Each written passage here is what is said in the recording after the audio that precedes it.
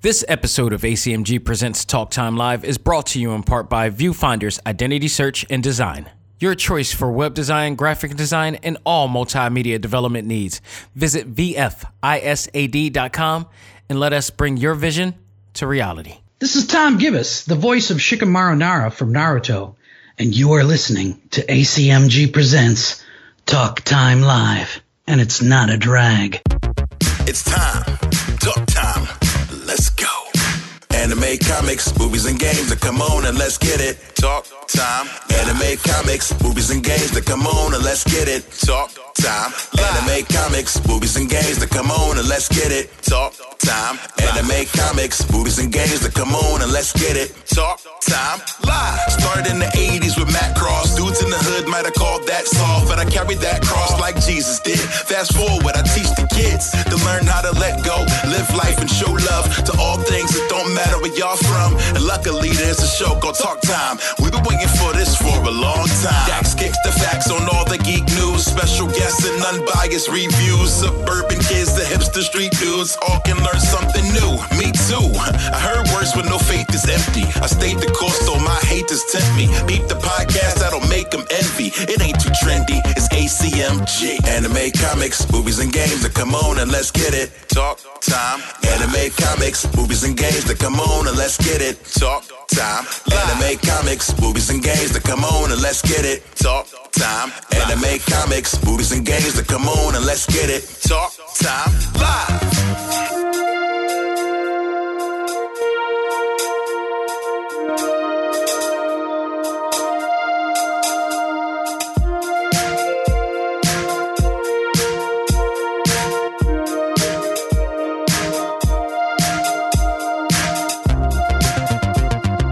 Ladies and gentlemen, welcome back to the journal of my life that covers all things anime, comics, movies, and games. This is ACMG Presents Talk Time Live, the Prime Show. I am your host, Xavier Josiah. Actually, to be honest, there's not that much news going on this week. I don't know why, but I know one thing. This is a huge weekend if you're a wrestling fan. This is WrestleMania weekend, as we call it, because, you know, one of the biggest shows of the year is coming out this weekend. It's actually happened yesterday and it's happening today. They're doing a 2-day as opposed to the 1 day that they traditionally used to do. But along with that, other shows are being aired around it. So, you know, ROH, which was like the biggest news of the weekend, possibly happened, and possibly the better show. We'll see. There was some news that came out of WrestleMania last night, so we'll see about that. But there was it was very newsworthy on that Ring of Honor show this weekend. So there's not that much news in terms of pop culture. I mean, people are still talking about the Will and Chris situation, which I'm not going to focus on. It's done. To me, it's done. It is absolutely done. It's, you know, the aftermath is here now. And there are much more important things to talk about in this world right now. I mean, we still got that. You still got a war going on the other side. It's amazing that something in pop culture totally wipes people's mind of some bigger issues is going on right now. Comedian Gerald Carmichael, Rothaniel. If you haven't seen it, if you're a fan of him, if you haven't seen it on HBO Max, go out of your way and check it out. It's one of the most. It's an emotional masterpiece of a comedy show. He gets real. I mean, he gets more real than any comedian I think I've ever seen do a set like he did. And it was awesome. So, I mean, there's so many other really bigger things going on right now. So, and more fun things to talk about. For instance, in this episode, since there's no news, I decided I'm going to not talk about just one, thing. Not two things, three things, actually. Got a chance to see Halo, the first episode. So I want to give my opinion on that from a non-gamer, non-fan opinion and perspective on it. We also had a chance to see Morbius. So yeah, we're going to be talking about that. And in our talk topic, I will be talking about Moon Knight. Now, I said in our Select Start podcast at the end, where I was trying to determine which one I was going to put into the talk topic segment. And the one with the better overall experience for me is getting that bill. Moon Knight 1. I will tell you why in our next segment, why that is when I review Morbius on there. So let's not waste any time, folks. Let's find out what's new in the world of ACMG. And now, it's time to find out what's new and world of ACMG.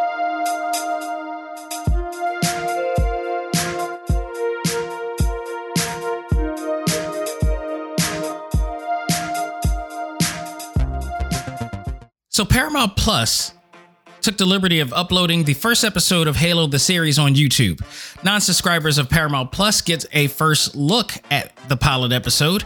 Subscribers and fans, however, have not been too kind of this series, saying that it doesn't live up to the game's original story. I'm not surprised. What does? Like, if you watch any Marvel, any DC, anything, even a Godfather does not live up to the original source that where it originated from. So I think at this point, like, people need to stop being upset about originality or source material, because there's only a rare amount of, content that we watch that is absolutely word from word, scene from scene based on. That's like The Watchmen. Like, that was the only movie I've ever seen where it was like almost pinpoint accurate to the actual book. And I say second by Scott Pilgrim versus the World to that extent. I mean, they took way less liberties than normal, but there were some differences. But for the most part, they went almost by the book with that. But not many other shows does. I mean, not Spider-Man, not any of the Marvel Cinematic Universe, not any of the DC films, nothing. They base it off it. And they take liberties and say that is another universe version. So they do that. Halo's just another added to that. I mean, you just gotta expect it at this point. But what it should do is carry the essence of the game. Do you feel like this is the game based on presentation, accuracy based on, like, does this feel like Master Chief? Does this feel like, all of the aliens that he goes up against and stuff like that? It's same with Marvel. Like, I've known Thanos from the old comic book days when he was riding a damn helicopter. He was not the badass. Well, he later on when he did the Infinity Gauntlet, yes. But, he wasn't always the same person. So Josh Brolin was probably the better of all of them. And that was fine because they changed it around. The Infinity Gauntlet and the Infinity Wars, there were differences in there. For instance, when Hawk fell down to this, the Sanctorium, it wasn't supposed to be Hawk that fell down to the place. It was supposed to be Silver Surfer, but nobody made a big deal about that. Nobody made a big deal about a lot of the other things, but they paid homage to some of the things that happened in the actual book from there. So I'm not going to dog them because it's not the original story. Like, I don't understand why we're still having these complaints.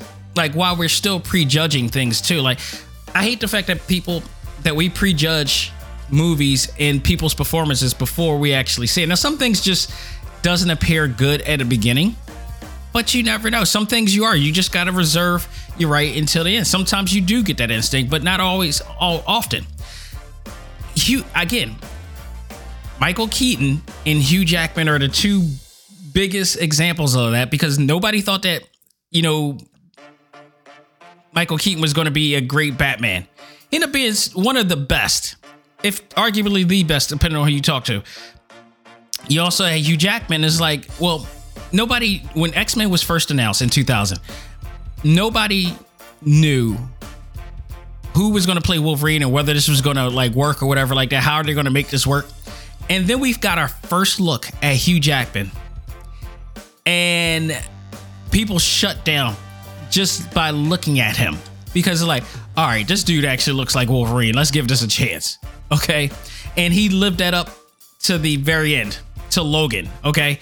He is the definitive Wolverine in everybody's eyes. And it's going to be hard to replace that dude at some point. So, I don't know. I'm not, I can't say this. I can't really fault people too much, because I would be a hypocrite if I didn't say the same thing when I watch Venom. Because Venom, I have to have some type of empathy for people who have some disdain. But Venom was just way out of pocket in a sense that he should not be a hero, at least at the beginning. And the storyline between Parker and Eddie Brock was just so great, and they never used it. And it's just like it's way too different. I don't know about this whole thing. And then again, there are people who actually like the Venom movies. So from a casual standpoint, if they're looking at it just based on the fact that they never watched the or read the original comic books or whatever, they're just looking at it from, naked eyes, and they're just seeing a film that is going to be good. This is that they consider good or entertaining or whatever like that. They're just looking at it for that. They're not looking for accuracy or such like that, or authenticity, if you will. And I'm now in that other side, because now I'm here watching this show.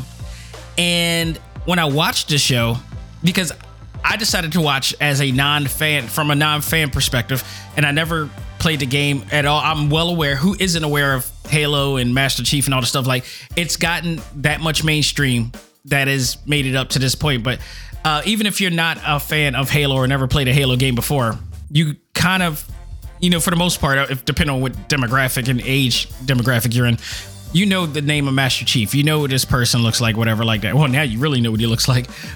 We'll talk about that in a minute. But I decided to watch from another perspective, a non-fan perspective. Never played the game, don't know the storyline or anything like that, and I'm unaware of the original plot. And what I got out of it is, if it wasn't based on a source, which is the game, I liked it. It was entertaining. I wasn't bored.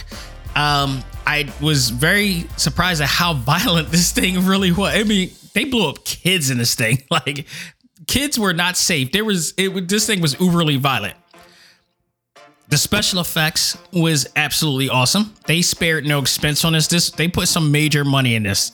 I don't know if it's like Marvel Disney amount of money, but they did it. The production value was just absolutely fantastic in this thing.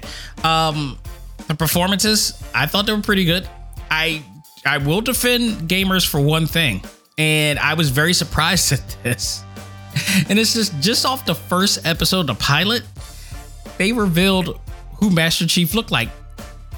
The Halo series has gone through 3 different, chapters in their saga. Plus, I believe there was there's some side games that came out for this as well. I don't think they've ever revealed his likeness or whatever. They revealed him in the first pilot episode. And I think the problem there is that it humanizes Master Chief. Whereas like for years, Master Chief was this mystique of a character. Is he a robot? Is he human? That much I do know about this series, that nobody rather knew whether he really was human or not. Now, the story here is that, Master Chief and the Spartans are a mercenary group of soldiers who basically have had their memories wiped from them in order to pursue the mission properly. They were with no distractions and no compromisations. Somehow, some way during a battle, Master Chief was compromised and he started remembering things that were going on. So now he has a conscience, and now it's not just, they order him to kill somebody, he's going to kill somebody. No, he has a conscience and everything. So I feel like this is sort of like a origin story for him of how he's going to become the Master Chief that we see in the game. If I'm reading that right, if I'm seeing that right.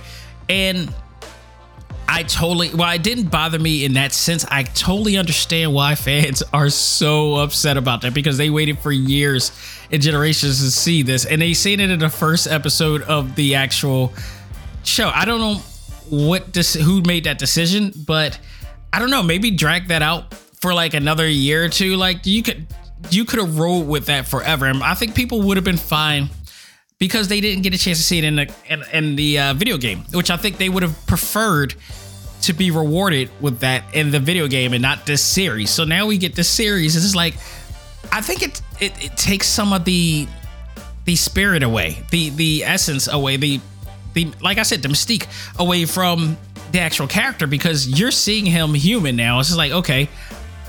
Whereas like it's different from this as opposed to like somebody similar to a character similar to them, as same as Aaron, because we found out about her and the end of the very first Metroid game, but they dragged us out like we don't want you to know.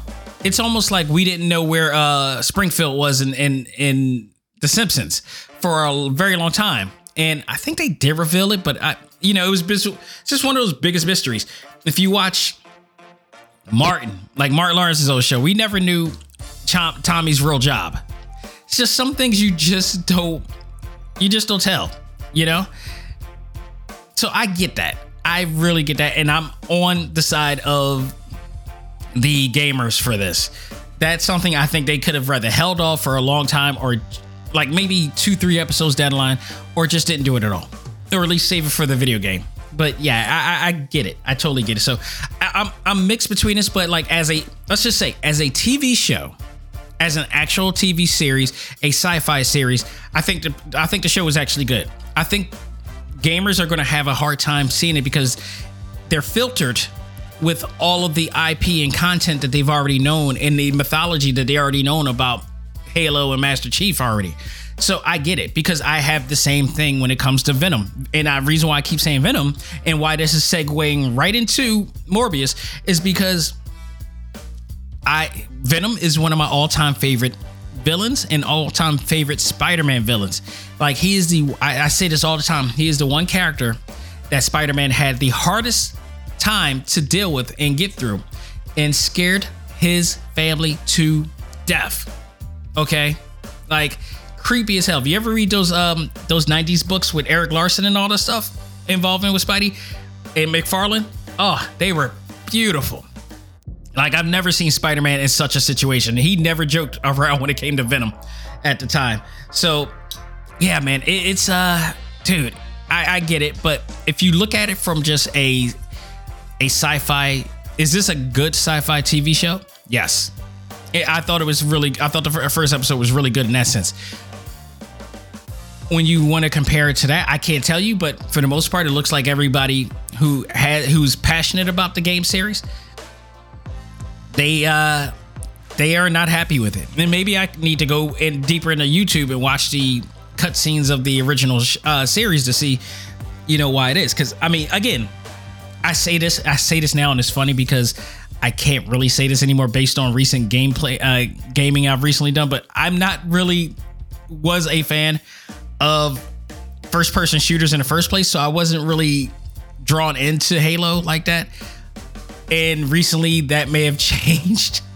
But at least one of the first-person games that involve gun-toting and shooting and all the stuff, you start adding like mystical powers and all the stuff, then I think my perspective will change for that, and it has recently. So, I totally get it. But like, from my perspective, it's a good series, albeit not accurate, albeit maybe not carry the essence of Halo. But from as a casual fan, I thought it was pretty good. Like, I could watch the game, I could watch the show again, and it's still yet to be desired whether I would want to play the game after watching this.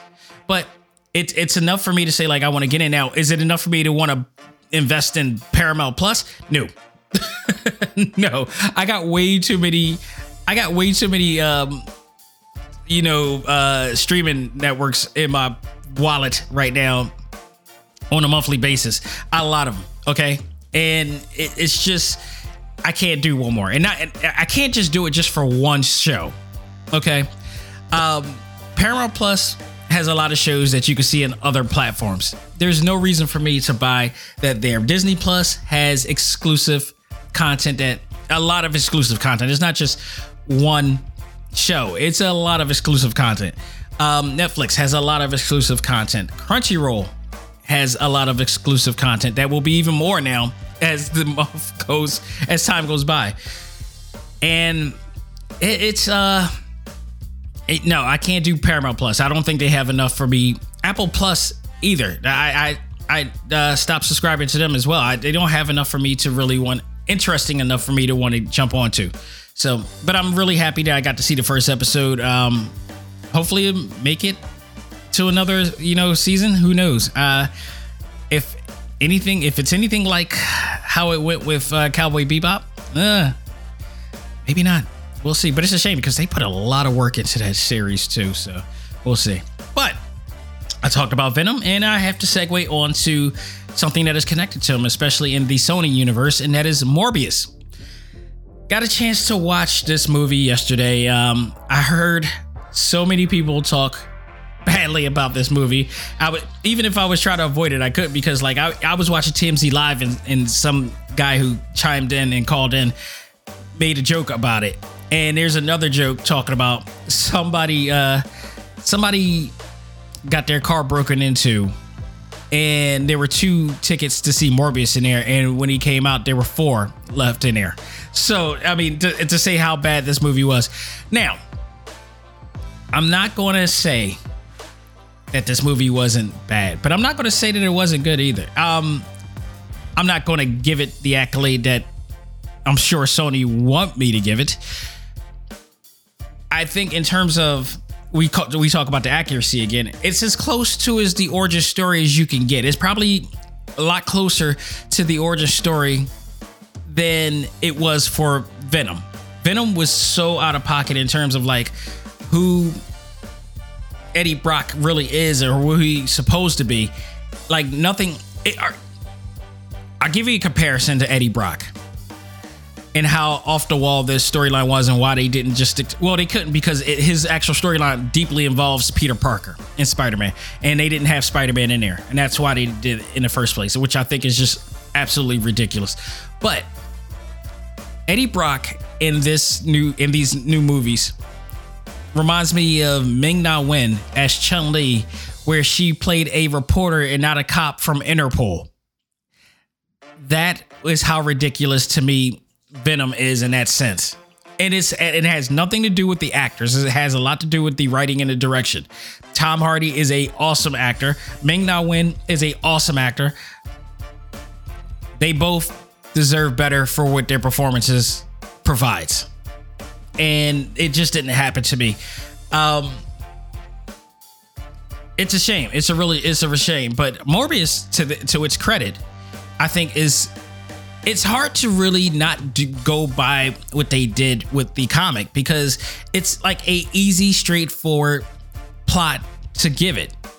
And that's pretty much what it is. It's like Michael Morbius experiments on himself because he has a blood disease, an inborn blood disease, and he's trying to, fix it. He has a great mind, and he a scientist, and he's able to do things that other people can. And he wanted to find a cure for him and his friend Milo.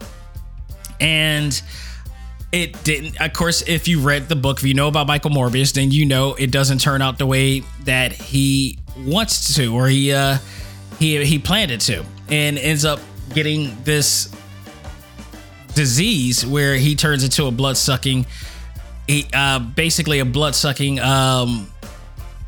creature that in the comics he's supposed to be.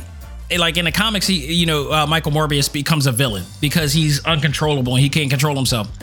In this movie, he kind of does have a bit of resistance, a lot more than Milo, who's nowhere near in the actual film and in the comics. So they needed Milo to play the antagonist here, the one who really is uncontrollable. So it enough to make Michael Morbius the more controllable one, the more insane one, the innocent one, if you will. But that doesn't happen. In fact, the real funny thing is that, like, in my office right now, I have Spider-Man #1. I got one of the copies of it, the silver one, I believe, and that's hanging on my wall right now. And the whole entire saga that Todd McFarlane and all of them, based it on, was Morbius. Morbius was the first guy that was in the newest, the iconic and classic Spider-Man #1 in here, and he was not a hero, but not a villain. But much like the Lizard all right, yeah, no, I was right. I'm thinking of Scorpion. Much like the Lizard, like Kurt Connors, like he experimented on himself and became uncontrollable, and Spider-Man's trying to help them control themselves. So now they kind of removed the evil aspect out of Michael Morbius, and it's like, how are you gonna work this together with this? And then what happens when Spider-Man finally makes his appearance? Because it's definitely coming that Spider-Man is of this universe is coming, and we don't know who the new Spider-Man is going to be at this point. We don't know if it's still going to be Tom Holland or is going to be a totally new guy that's still undetermined. Tom Holland's still trying to figure out who, what he's going to do in terms of that. So I don't know, but that's pretty much the plot. It's straightforward. It's simple. It's you've heard it before. Even if you didn't know about Michael Morbius's plot, you get an understanding. And I thought they did pretty good on that sense of making sure that he was able to, they were able to capture that. So I didn't mind it. The plot was there. The cast, I thought, let's start with Jared Leto. I thought he did pretty good as Michael Morbius. It wasn't like necessarily the best. Maybe it was the writing that was weak or whatever like that. But I mean, I know it just, his performances never stand out, at least not when it comes to doing comic book movies. The movie he did with Denzel Washington recently on HBO and Warner Brothers, I thought he did a really good job on there. I thought he was really dope on there, and that was more of a serious drama, kind of noir type of film. I think he's better outside of the realm of comic books than he is in. And I mean, this Morbius character wasn't bad, but it just didn't stand out. It didn't stand out in any stretch. Okay, it's just there. But maybe it's because the Morbius character is not a character that is meant to have a full standalone movie itself. He's the Morbius character to me. When I watched the film, there were some parts of the film that I'm like, if this was a Spider-Man film and Morbius was one of the main characters of focus, this is the shot that I would have used for that movie, or this would have shot here, but not the entire movie. He's good in parts, but not as a whole in here. And that's where I got with that. Matt Smith, who is, everyone, a lot of people's favorite Doctor Who, is the villain for this. I thought that was pretty good. I never watched Doctor Who ever, but I'm well aware of who this guy is. Much like Halo Master Chief, I don't play the game, but I'm well aware of the popularity of that character. Same with this actor. There's a lot of Doctor Who fans that'll probably be jumping into this. So, I mean, that's awesome. I thought he did pretty good as well. The Milo character is a new character, and they did the best that they could do with him. And I thought for what it's worth, he did a good job. I think special effects on him was really good in terms of how they kept, transforming his face to look a lot more evil and menacing and such like that, and just monstrous.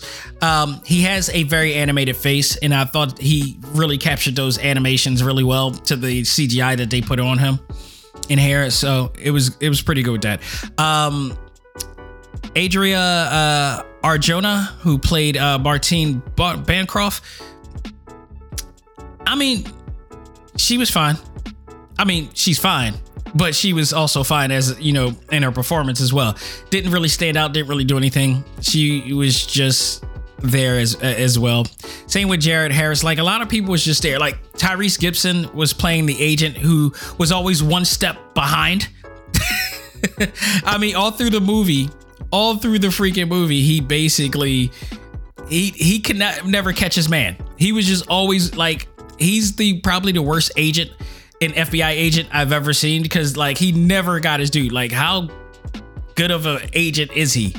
I mean, they knew he was Morbius, but they started figuring out that he wasn't. He has maybe the next movie, because it looks like that they're going to make another movie of this, and they're just sticking to their guns with this. Let's hope and see he actually learns more, because they kind of made his character look like a goof throughout this whole entire thing. Al Madrigal, who's also the partner of Agent Strode. He's Agent Rodriguez in here. He was more or less the comic relief of this whole entire thing. The comedy was okay. It was just there. But I mean, it was what it was. It was a story to talk about him, to get him into the universe, their universe. And that's pretty much all it was. That was the really biggest standouts of the entire thing. It did. In terms of how the presentation of the movie, I didn't like the presentation of the movie. I didn't. The special effects was it was okay. I didn't mind the blur effect that they did with them. I actually thought that was pretty cool to some extent. It wasn't the best, but it was cool. The filtering of the filming, it was grainy kind of bit. It made me feel like it looked like a New Line Cinema film from the 90s. Like when I looked at this movie, I felt like I was watching Blade from 1999 or 1998, whichever year it was that it came out. But it looked outdated to me. And it's funny because I could compare this to the Marvel Cinematic Universe movies where the filtering and the presentation just looks so state of the art. It looks like it's built for 4K. This did not look like it was built for 4K. Okay. And I recently watched The Batman in the same theater a week back. Speaking of which, by the way, take a little break from talking about this movie for a sec. Are any of you going to theaters now and noticing that the air conditioner is always on? And it doesn't matter what temperature it is outside. It could be 30 degrees. It could be 50 degrees. That air conditioner is always on. And I thought it was almost every theater. The Cinemark Theater is where I live at, where I'm close to. So I go to that one. No matter what theater room I go into, they got that air conditioner on. And I don't know what the plot or ploy is. I don't know if it's COVID related. I don't know if it's to keep people who are just, let's just say, onion people from, staking up the place or whatever like that. But even more, they actually sell blankets in there. So I don't know if it's even a plot for that. They need to stop. Now, I thought this was the case, but I do go to Movie Tavern, and lo and behold, Movie Tavern is a little bit more comfortable to go in there like it should be. I should not be in and I think I said this before when I did the review for the Batman and other films as well. I don't understand why they need to do this, but I should not be cold for movies now are like more than 90 minutes. Like this movie was like 144 minutes. I'm in there freezing. Like I want to be like, when I get into the theater, like I used to before COVID and the pandemic, I was able to take my coat off. I was able to relax. I was able to feel comfortable. Now I am freezing in there, and I feel like every time I feel cold, I feel like I need to go to the bathroom now. I don't know if that's age or whatever, but that's how it is now. It irks me to no end when they do that. Like turn the freaking heat on to at least 60 or 5 degrees or whatever in there, whatever. But I digress. That's my deal with that one. But let's talk about the end credit scene, because this is where things get really blurry here. So because of the actions of No Way Home and the connection with Sony, it is now officially and fully everything is connecting together. If you notice in the trailer to Morbius, even way back, they showed him in the alleyway running up to the Spider-Man mural. That wasn't shown in the comics. There was also, in the actual movie, there was also a scene with Adrian Toomes on air. Was not shown in the theaters as well. But it's not to say Adrian Toomes wasn't shown, because the first end credit scene showed the multiverse rift that we saw on No Way Home, and that we're going to see in Multiverse of Madness appear, and suddenly Adrian Toomes from the Marvel Cinematic Universe appears in the Sony universe now. It's like they did a draft trade, pretty much. The news network reports of this universe reports that Toomes appeared out of nowhere in the prison that he ended up in.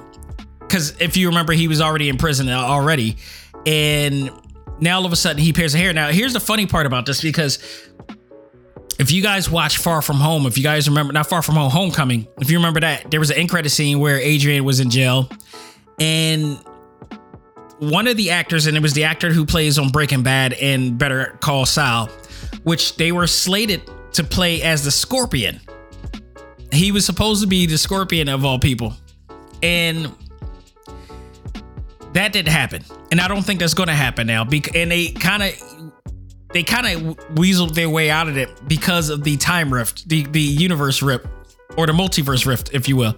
So now Adrian Toomes is in his universe. He doesn't have to deal with that situation, or they're not going to have that situation in the MCU now.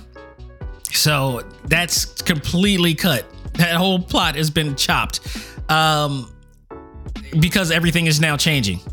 We later see, well, you know, the deal with the news report that they were saying was like he appeared in prison out of nowhere. They don't have anything, you know, as to why he's there or why they're holding him. So they have to release him because they don't have anything on him.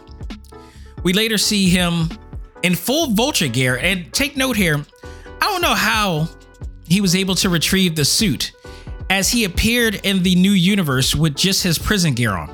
Where he was able to find, because the Tinkerer, who was the guy who put it together in the Homecoming deal in the Marvel Cinematic Universe, is not in this universe. So where did he get the suit from? That is a plot hole already in this whole entire thing. So he comes back, he seeks Michael Morbius and tells him that they would need to team up because there's a lot of good they can do. That to me is going to be the open-ended situation, because it's like, okay, are they looking to be heroes? Are they looking to be villains? Or like, what is the term? Because Michael Morbius is not trying to create chaos. He's trying to actually do good, but he's in a bad situation.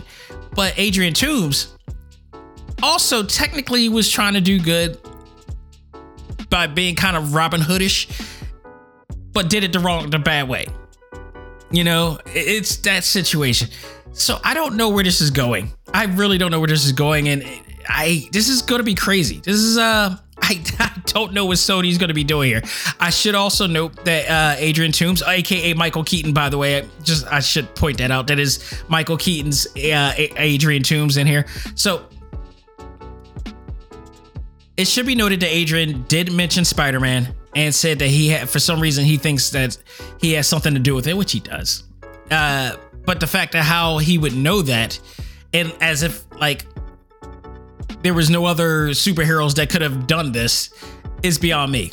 I don't know why or how he knows this has anything to do with Peter Parker or whatever, but it's going to be interesting to see where it goes. But overall,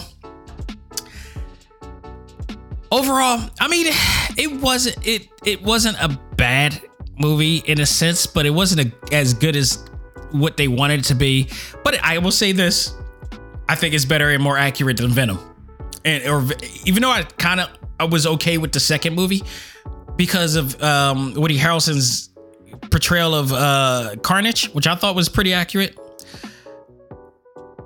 I still like the way that Sony films their Marvel films. It just feels so outdated. It feels like the same platform, the same template that they've done in the 90s, and it's like, okay, move on. We've done so much more. Look what Marvel Studios is doing, and how proactive and how, you know, risk-taking they are with their storytelling and their narratives and their character direction. I don't think Sony gets it after all this time, and it's just not working. Amy Pascal, it's safe to say I'm not the biggest fan of her, for a lot of reasons, for a lot of really justifiable reasons. And she's just going with the motion of what Kevin Feige was doing and such. But I don't know what they're going to do from here. I hope that they do the new Spider-Man justice. But if not, we have 3 of the best Spider-Man movies ever made, thanks to Marvel Studios. And they can't take that away from us. So if you're going to be disappointed later on down the line, always just set your mind up for the idea that Marvel Studios did it best. I don't know what they're going to do from this point. I want Tom Holland to be a part of it, but I don't want him to be with a bad director or bad direction for that matter. So I hope that everything works out, but I don't know where this is going, but it's not exciting me. It's not exciting anybody, to the least, not yet. Venom was not the one that started it, and they're still sticking on to this stupid supervillain plot thing that they've been trying to do. I just don't think it's a good idea. Like, okay, it worked for the Joker, and it always worked for the Joker. Joker's a different type of thing, and Joker has something that, like, you really look at it from a psychological standpoint. You can't do that the same with the rest of these guys. This Spider-Man's rogue gallery. At least, I don't know. I just don't know. But so far, at the moment, it's a watchable movie. I don't think it's worth going out of your way to see it in the theaters, but I don't even think it's worth actually buying this DVD at this point. But it's a watchable movie. If it comes out on streaming networks, if it comes out on, made for TV movies or whatever like that, or something like that, watch it. If it's something, nothing else on TV, that's a good movie to just watch. It's just is what it is. It's just a watchable, action-packed movie at best, but nothing that blows you away. Like, if watching that and then watching No Way Home, it is so night and day, oil and water. It is, but this is the direction they want to go. They're stubborn. They're stubborn. That's pretty much what it is. So, folks, that will do it for what's new in the world of ACMG. We're going to take a break, come back, and I'm going to review something that actually was exciting, fun, and great coming from Marvel Studios once again. We're going to talk Moon Knight, and we're going to talk about the first episode, and we'll do that right after this. Ladies and gentlemen, this is Dak Xavier Josiah, the host of ACMG Presents Talk Time Live, the podcast. You want to catch up with all of our podcast shows and hear from some of the hottest names in all of anime, comics, movies, and games, such as... This is Miley Flanagan, the voice of Naruto. This is Stephanie Shea, the voice of Sailor Moon. This is Ruben Langdon, voice of Ken Masters and Dante from Devil May Cry. Hey there, this is Kyle Hebert, the voice of Ryu from Street Fighter V. This is Chris Battle, character designer of Teen Titans Go. Here's your chance to check out all of that and more on TalkTimeLive.com. TalkTimeLive.com provides all of our ACMG content with new and previous episodes, exclusive interviews, articles, and much more. Visit TalkTimeLive.com and let us help you learn to let go, live life, and love all things ACMG. Talk Time Live. This is Stephanie Shea, the voice of Sailor Moon, and in the name of the moon, you are listening to ACMG Presents Talk Time Live. Do it. And now it's time for our talk topic of the week. Ready? Fight!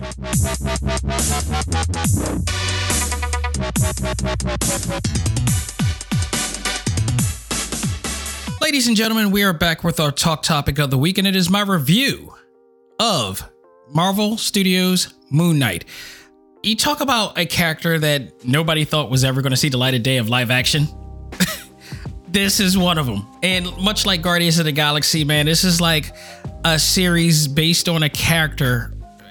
Some people can arguably say obscure character that, it could, and it looks like it is actually doing some good in live action. You pick the right people, you got the right writing, you got the right production presentation, you can make it happen.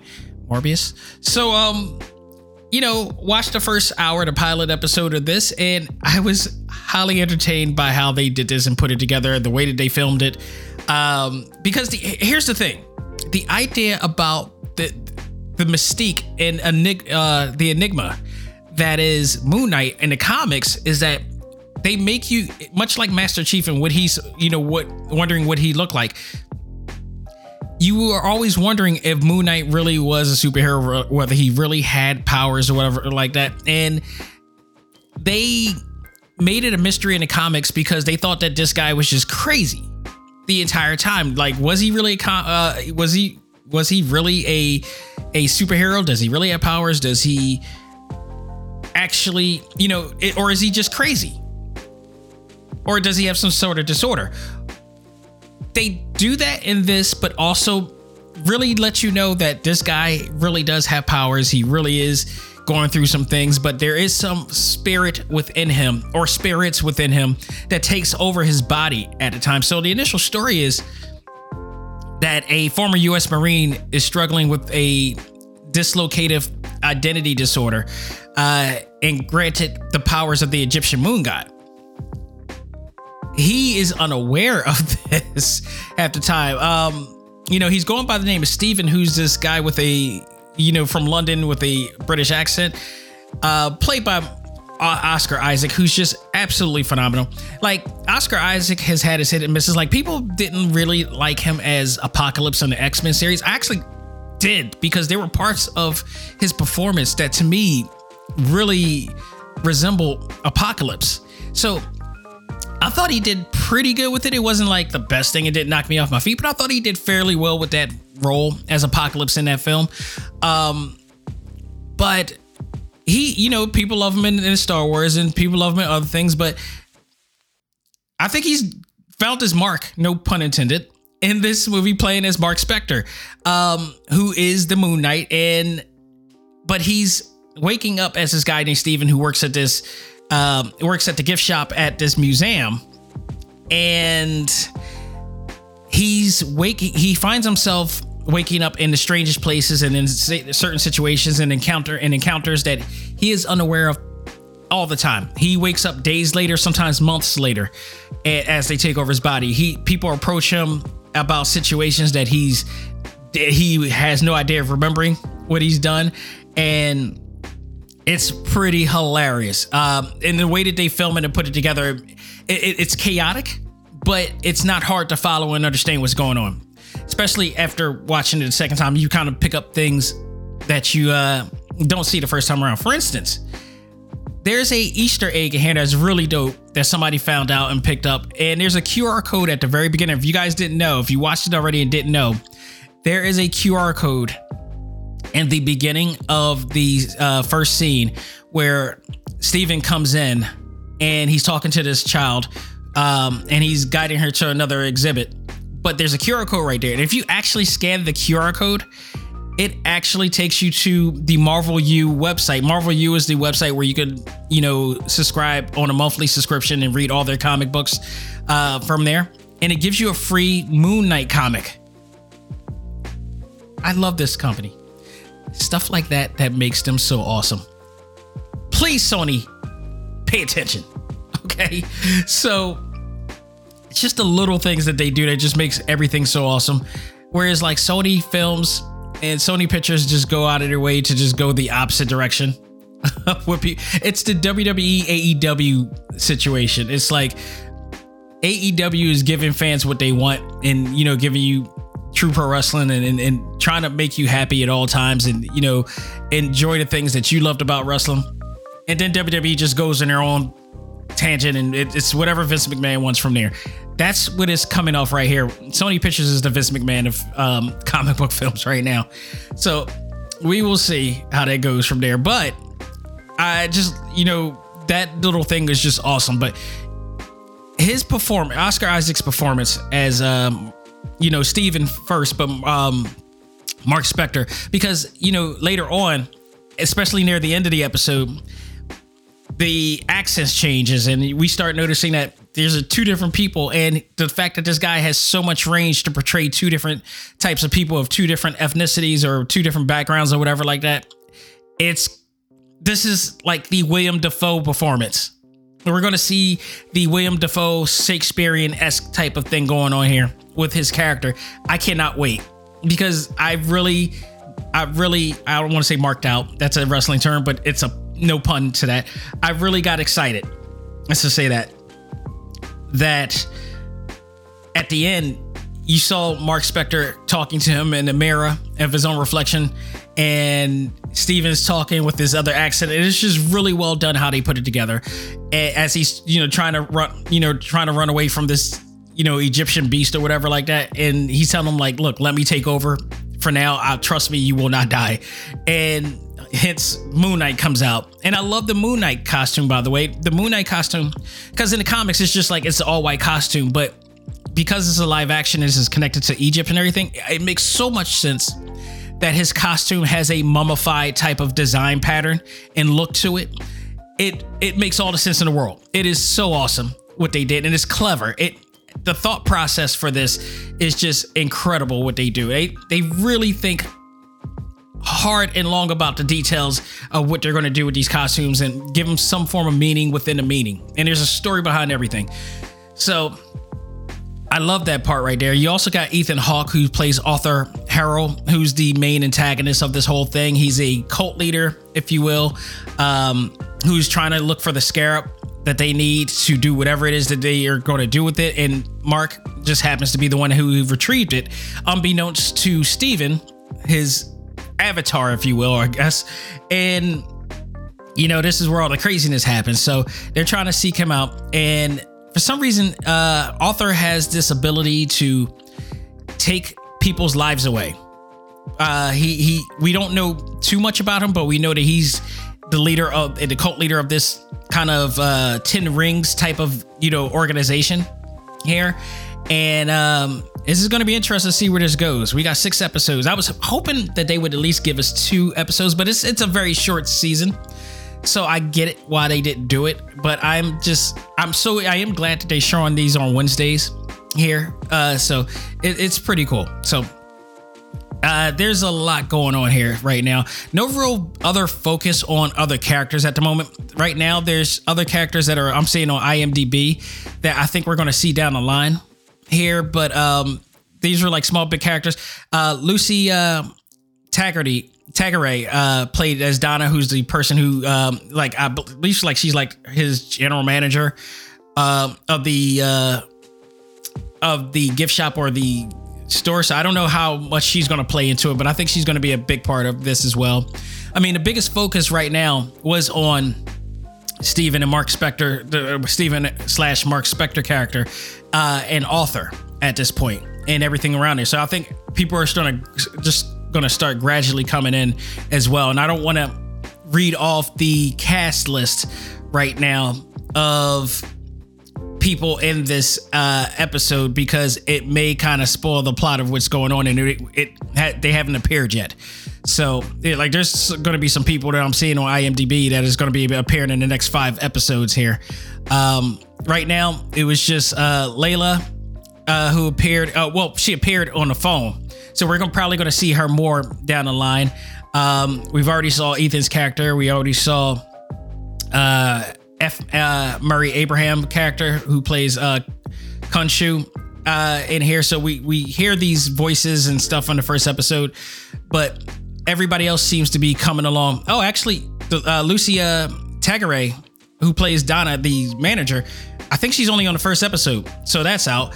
Also, Saffron Hawking, who played the really attractive, she was the really attractive female that Steven asked out on a date, but never went on that date. I was so mad because I'm like, yeah, she is not ugly.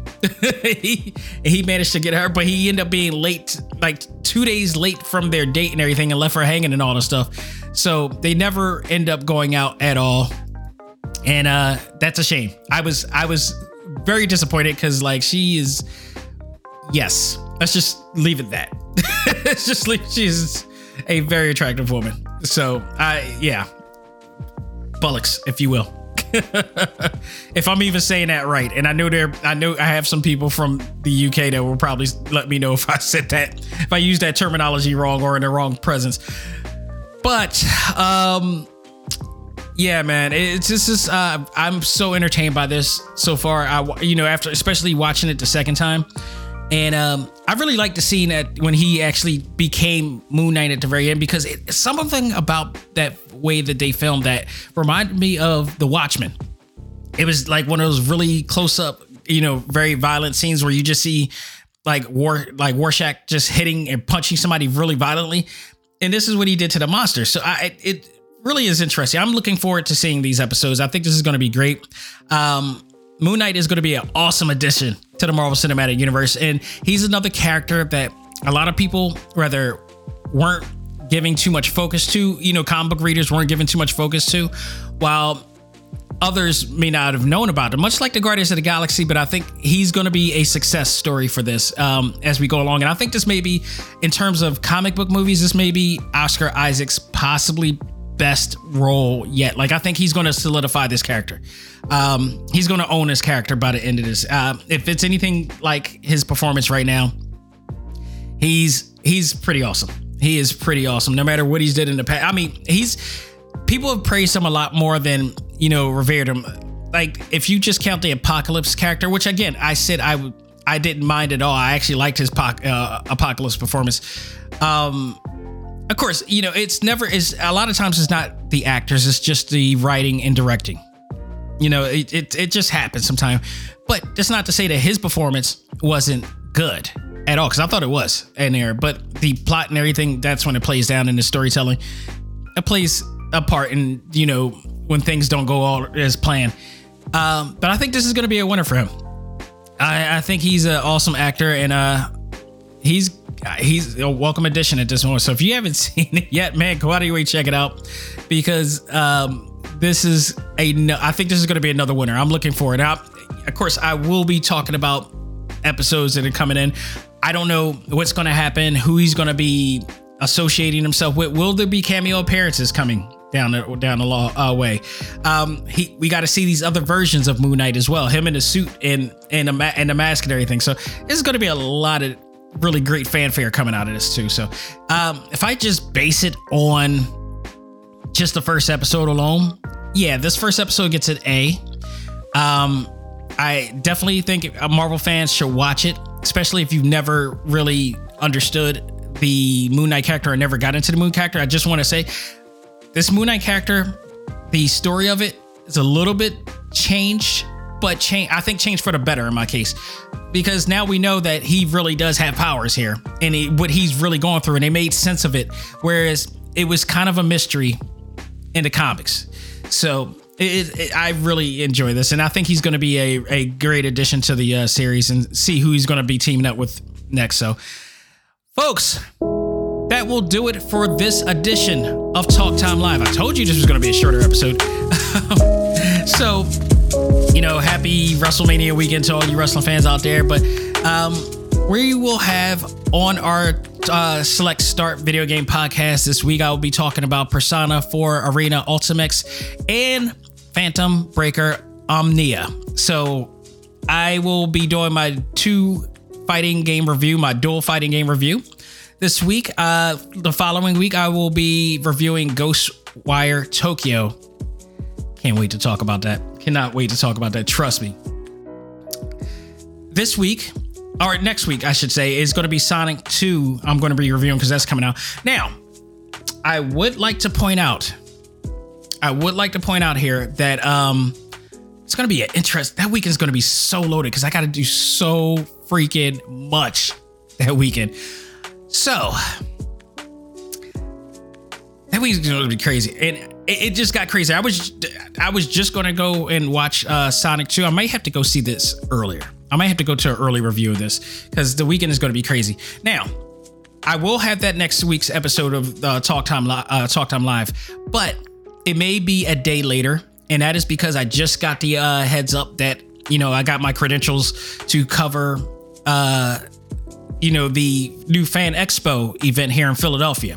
So I'll be doing media. I'll be doing, you know, coverage of the event, much like I did with New York Comic Con and such. Maybe hopefully get some interviews in this time around and see where we go from here.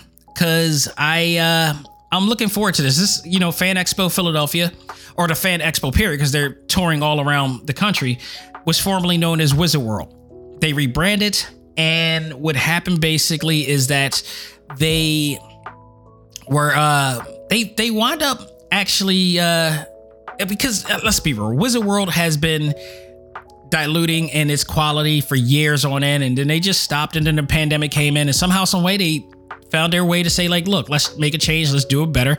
And they're making a comeback as Fan Expo, and they're doing it big. They got so many big names coming to Philly to start it off, and I think that this is obviously a way to get, you know, ahead on ReedPop, you know, and because ReedPop made their mark in Philly with Keystone Comic Con in 2019. So this is them trying to get ahead of things. And they're adding so many people to this. Now, the only thing that they haven't done is add Marvel, any Marvel. Like, they got some Marvel celebrities there, but like Ming-Na Wen, but she's from Agents of S.H.I.E.L.D., and that show has been off the air for quite some time, but nobody recent. So, but Kevin Smith and the gang are going to be there. That's what really drew me to want to cover this, because I've always wanted to see Kevin Smith live. He's partly the reason why I'm doing what I'm doing now.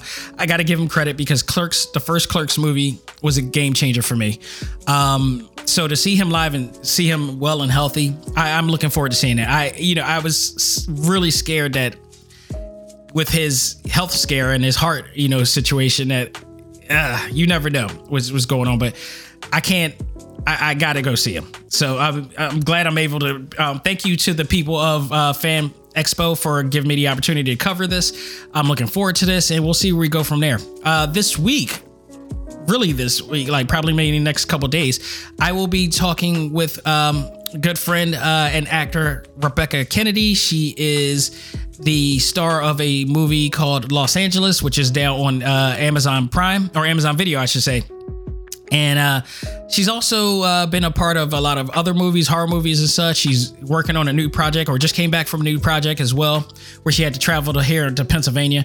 But she's also appeared on a lot of people's favorite, drama series and crime series and such like that too. So she's coming on to the show, talk about what she's up to lately and talk about the Los Angeles movie, but also talk about some experiences that she had as well. Be great to talk with her on this show. So, there's a lot going on this week, people. So no shortage of fandom here. So if you love this episode and every episode of Talk Time Live and want to know where to find it at all costs, you can check out TalkTimeLive.com, the official website for Talk Time Live. And you can check out our audio podcasts, our video exclusive interviews, our video panels with the Reed Pop Metaverse as well. New blog entries were just added on this week. I finally got the Windjammers controversy blog that I've been talking about for quite some time. That, they're changing the game, that I had to put on to their attention to. So that's all talked about there. There's also the unboxing of the My Hero Academia World Heroes figures that I just got in there. So if you're interested in that, you may want to check that out on TalkTimeLive.com in the blog page. And there are links there for places where you can purchase those items while supplies last. Because, with the pandemic and everything going on and the shortage of shipping and goods and services and everything, and the supply and demand, if you will. It's finding it harder to get things these days because of the lack of supply and demand. So, jump on it. Jump on anything that you want, especially if they're pre-orders too. Sometimes you'll be waiting for a very long time, unfortunately. Hopefully that'll change in the years to come, and we'll be back in the swing of things as well. So stay tuned for all that and much, much more. But if you also want to subscribe and download every episode, never miss a beat, you can check us out on Spotify, iHeartRadio, Apple Podcasts, Google Podcasts, Stitcher, Podbean, TuneIn, and every other place where you listen to podcasts. We are there. So, guys, thank you again. It's been awesome. Hope you had a great weekend. I hope you had a great WrestleMania weekend. And let's continue to be safe and be happy out there. So that'll do it for me. On behalf of myself, this is Dak Xavier Josiah saying, learn to let go, live life, and love all things anime, comics, movies, and games. This is ACMG Presents Talk Time Live. I am out of here. Take care and have a great week, people. See you guys in Philly Fan Expo this week.